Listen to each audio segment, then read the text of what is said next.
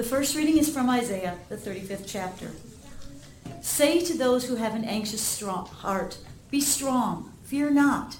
Behold, your God will come with vengeance, with the recompense of God.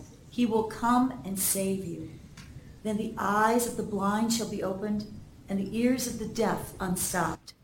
Then shall the lame man leap like a deer, and the tongue of the mute sing for joy. For waters break forth in the wilderness, and streams in the desert. The burning sand shall become a pool, and the thirsty ground springs of water. This is the word of the Lord. Our psalm for today is Psalm 146. Praise the Lord, O my soul. I will praise the Lord as long as I live. I will sing praises to my God while I have my being. Put not your trust in princes, in a son of man, in whom there is no salvation. When his breath departs, he returns to the earth. On that very day his plans perish. Blessed is he whose help is the God of Jacob, whose hope is in the Lord his God, who made heaven and earth, the sea and all that is in them, who keeps faith forever, who executes justice for the oppressed, who gives food to the hungry. The Lord sets the prisoners free.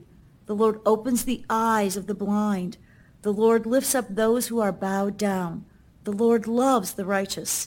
The Lord watches over the sojourners. He upholds the widow and the fatherless, but the way of the wicked he brings to ruin. The Lord will reign forever. Your God, O Zion, to all generations. Praise the Lord. The second reading is from the book of James, the 2nd chapter. My brothers, show no partiality as you hold the faith in our Lord Jesus Christ, the Lord of glory. For if a man comes wearing a gold ring and fine clothing comes into your assembly, and a poor man in shabby clothing also comes in, and if you pay attention to the one who wears the fine clothing and say, you sit here in a good place, while you say to the poor man, you stand over there or sit at my feet, have you not then made distinctions among yourself and become judges with evil thoughts? Listen, my beloved brothers, has not God chosen those who are poor in the world to be rich in faith and heirs of the kingdom which he has promised to those who love him? But you have dishonored the poor man. Are not the rich the ones who oppress you and the ones who drag you into court? Are they not the ones who blaspheme the honorable name by which you were called? If you really fulfill the royal law according to the scriptures, you shall love your neighbor as yourself, you are doing well. But if you show partiality, you are committing sin and convicted by the law as transgressors. For whoever keeps the whole law but fails in one point has become guilty of all of it. For he who said, do not commit adultery, also said, do not murder. But if you do not commit adultery, but do murder, you have become a transgressor of the law. So speak and so act as those who are to be judged under the law of liberty.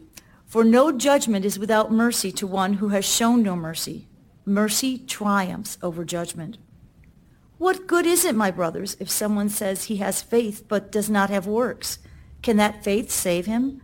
If a brother or sister is poorly clothed and lacking in daily food, and one of you says to them, go in peace, be warmed and filled, without giving them the things needed for the body, what good is that?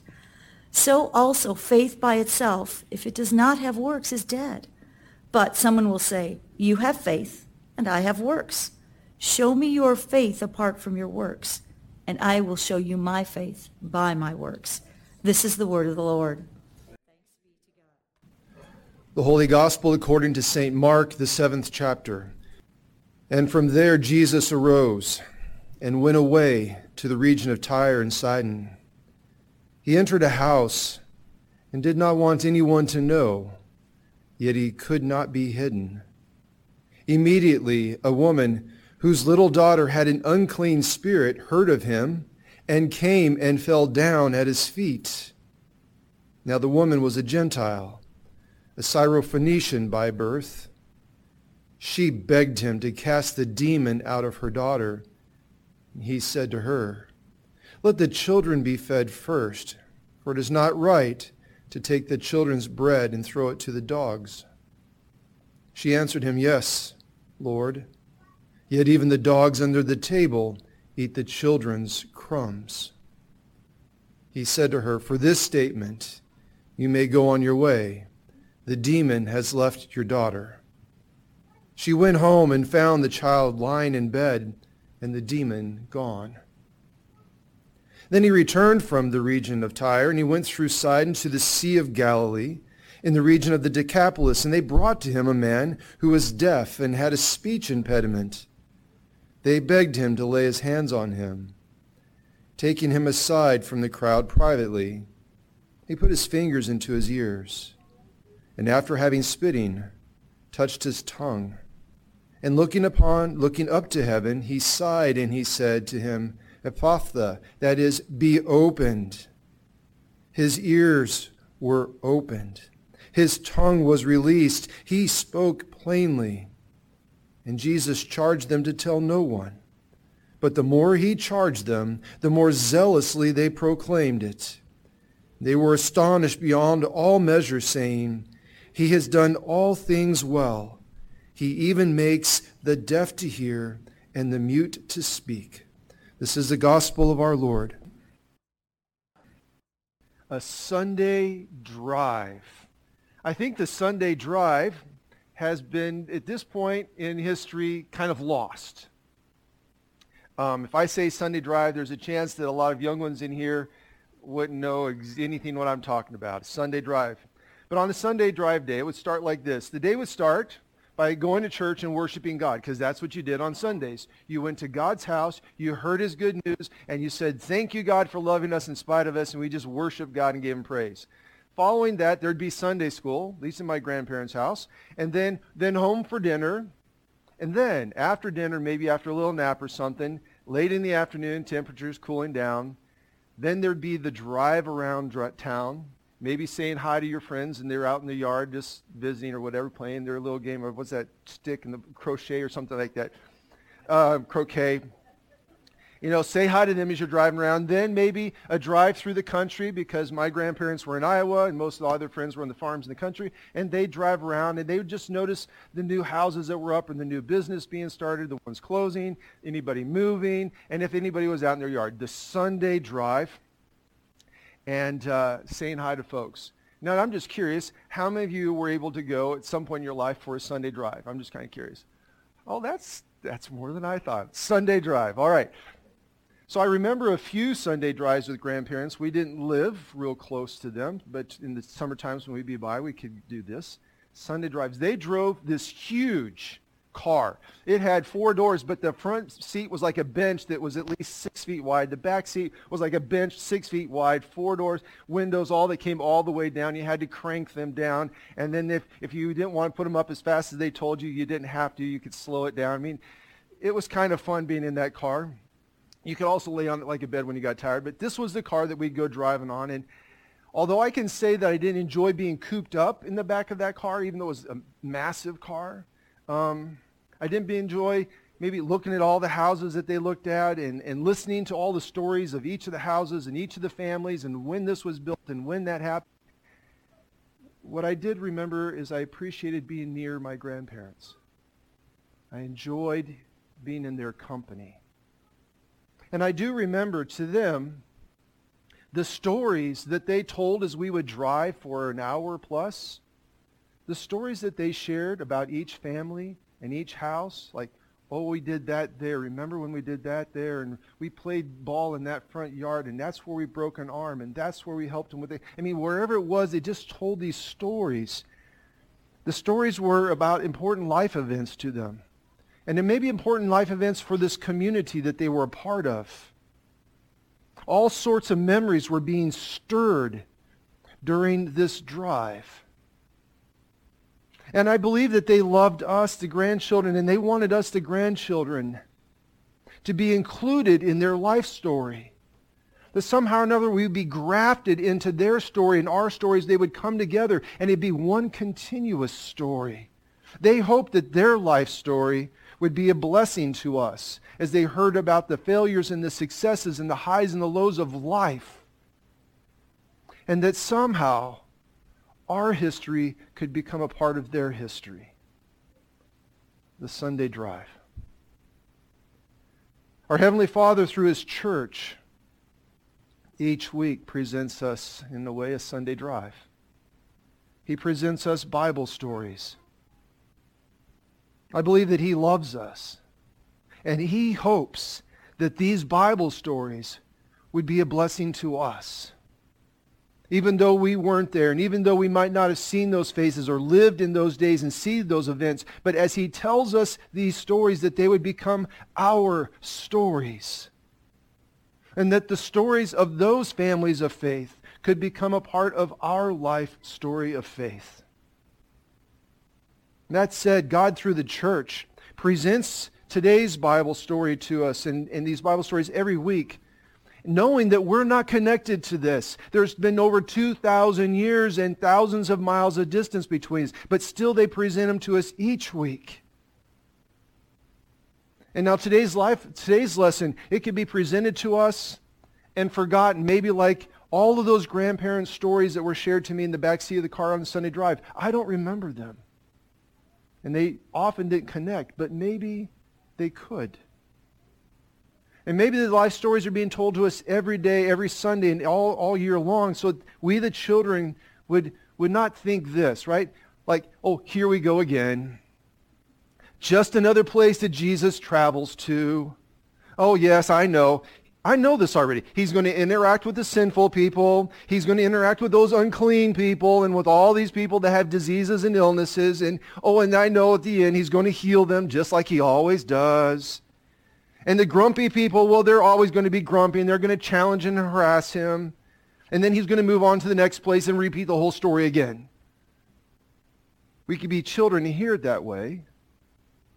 Or we could be children and hear the beauty in the story. And that story could be part of our story. Now, while a lot of children don't get the beauty of the grandparent stories until it's too late, and then we wish we could remember, think about this. Why would God inspire St. Mark to include today's Bible lesson in his book? What's the big deal about Tyre and Sidon? What's the big deal about this, you don't even know how to say, Syrophoenician woman? What's the big deal about her and her demon-possessed daughter? Well, maybe it's good for us to remember the stories. Tyre and Sidon. Jews had deep resentment towards these leading cities, Tyre and Sidon. The people of those cities and surrounding area had fought bitterly with the pious Jews in the centuries that had preceded Jesus' walk on earth. The region was once known as Phoenicia. Alexander the Great had conquered that area around 332 BC. In fact, Tyre was a community on an island just off the coast, not very far from the coast. And it was a big rock, basically, island. And there was a community living on that. And Alexander couldn't get to there and wage war against it successfully. So what he had his troops do is they rounded up the people, made them carry basically a mountain of stone, gravel, and dirt, and they built an earth bridge, causeway, between land and that island, and then he conquered it. So now Tyre and Sidon were linked. That causeway exists today. Now, Alexander did well at conquering, but he was not very good at setting up a legacy. He had no family to take over, and so when he deceased, his generals took over.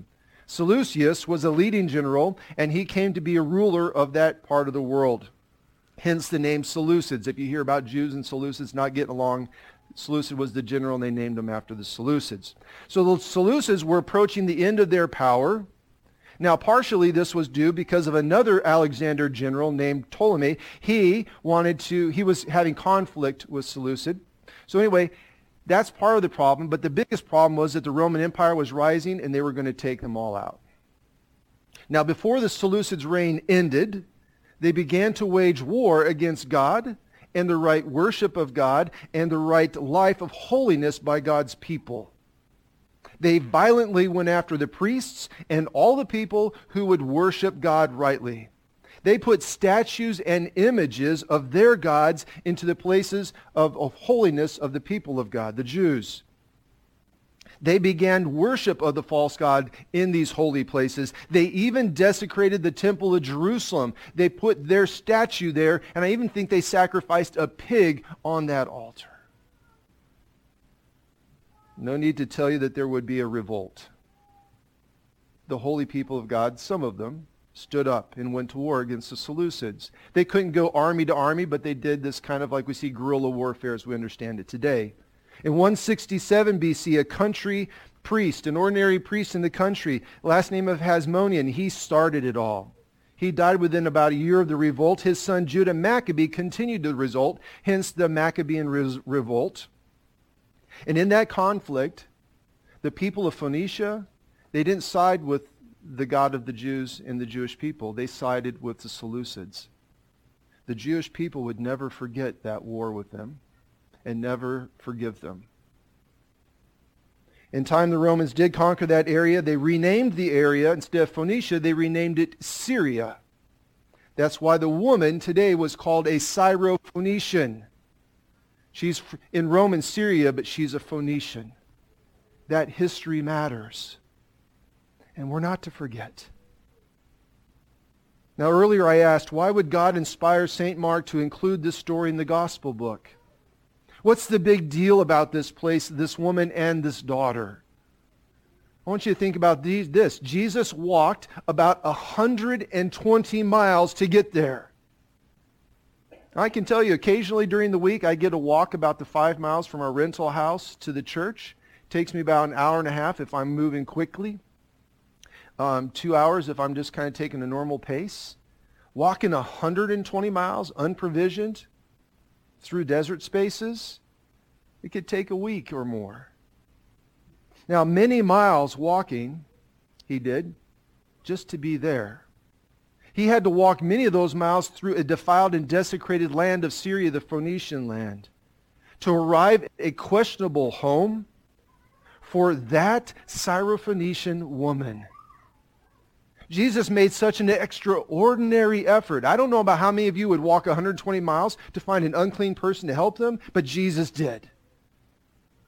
He made this effort for her individually. He made this effort for all the people in that area who were like her. And he made that effort, if we ponder upon it, for people like you and me who hear the story today. Jesus makes an effort to come to us. More about the home.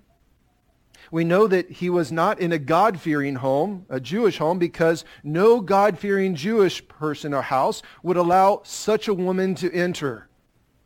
See, evidence of this woman being unclean is dripping in the story, but we have to remember why. Because we're not a Jewish people in that time.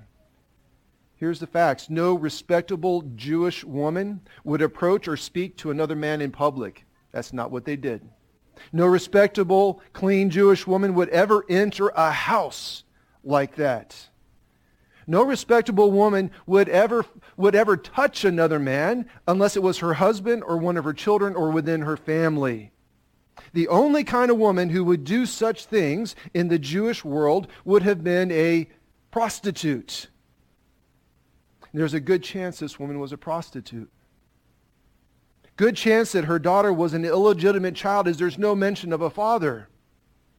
Because if there was a father, he would have preceded the wife to the house. He would have preceded, but there's no mention, so probably an illegitimate child. And no surprise then to this Jewish audience who's hearing this in this first century, that this daughter happened to be demon-possessed. What do you expect with that kind of filthy life? Right? That's how they would have taken it. But there's more. Because remember that she comes from a people who are historically unclean and in a land that was home to evil and violent opposition to God. Because long before Jesus was here, there was another famous biblical Syrophoenician woman who caused catastrophic problems in the land of Israel. Her name was Jezebel. She was married to King Ahab, the son of Omri, who did more evil in the sight of the Lord than all the kings who preceded him. She is from this city, this region, with these gods and that history. The king of Israel, he was to defend the people of God. He was to be a king who promotes lives of holiness and righteousness amongst God's people, that they would be a light to the nations when the nations would see them. He was to maintain temples and priests in the right worship of God. Now, it's possible that King Ahab, married this daughter of the king Ethbaal the Sidon. If you want to know that name, it means the one who lives with Baal, the name of that king, the one who lives with Baal. So the king is the leading worker for this false god. He marries his daughter. Now, you can imagine he was thinking, okay, I'm going to marry this false God's king and his daughter because I'm going to bring the truth of Yahweh to them. I'm going to bring the truth of God and the holiness of God to this land. Light is going to enter this dark world, and we're going to raise them up and infect them with the truth of God. Well, that didn't quite happen. Ahab compromised his life. He compromised his people, the one he was to serve on behalf of the Lord God, and he compromised his God. 7 ways he did this. 1, he married this foreign woman who was the princess of the foreign god. That was detestable. It was forbidden, and he did it. Then he began to construct temples and shrines to Baal across the land, and he used God's tithe to do those evil things. Then he initiated the worship of Baal, including the temple prostitution of both men and women in these things. On top of that, he then diminished and destroyed the right worship in the other temples, the temples to God. He financed hundreds and hundreds of priests using God's money to do vile and detestable things. 6, his queen finds out that he likes a piece of land, Jezebel, and so she fabricates lies and mistruths about a good man named Naboth. And what he does is he had Naboth killed so that her husband Ahab could inherit this beautiful vineyard. The last thing they did that was horribly detestable is they allowed for the practice that they had in their false worship to be practiced in the land of Israel, the killing of children, and the killing of children in worship. From that time on, every nation and people in history that permits such things answers to God. They either repent like Nineveh or they're removed. That's the history in this land. That's the history between those gods and those people and the people of God. This was a dark land that Jesus entered to. This was a land that had a defiled history that Jesus entered. Into the heart of this land, he is entering the Son of God. Into this defiled word, he will enter as the Lamb of God who can take away the sin of the world. An unclean woman with all of that unclean history swirling in the background. That unclean woman seeks the Messiah of God. She moves from her unclean world to find him. And with determination, she's going to approach this Lord, and she will fall at his feet. At the feet of Jesus, she will plead for her daughter. At the feet of Jesus, she will discover that, yes, even the crumbs of the true God's mercy are greater than her sin and all of the sin in the world's collection. Her daughter, like her world, will be offered God's mercy, God's healing, and God's forgiveness. If only her world would approach Jesus like she did. Why would God inspire Mark to include this story in the gospel book? Because what happened there made a difference, not just for that Syrophoenician woman, but for all of our human history. God, through Mark's gospel, wanted us, this next generation of children, to hear that life story so that we know that we're actually included in that life story. God hopes that life story will become a part of our life story and our identity, and in the end, our hope.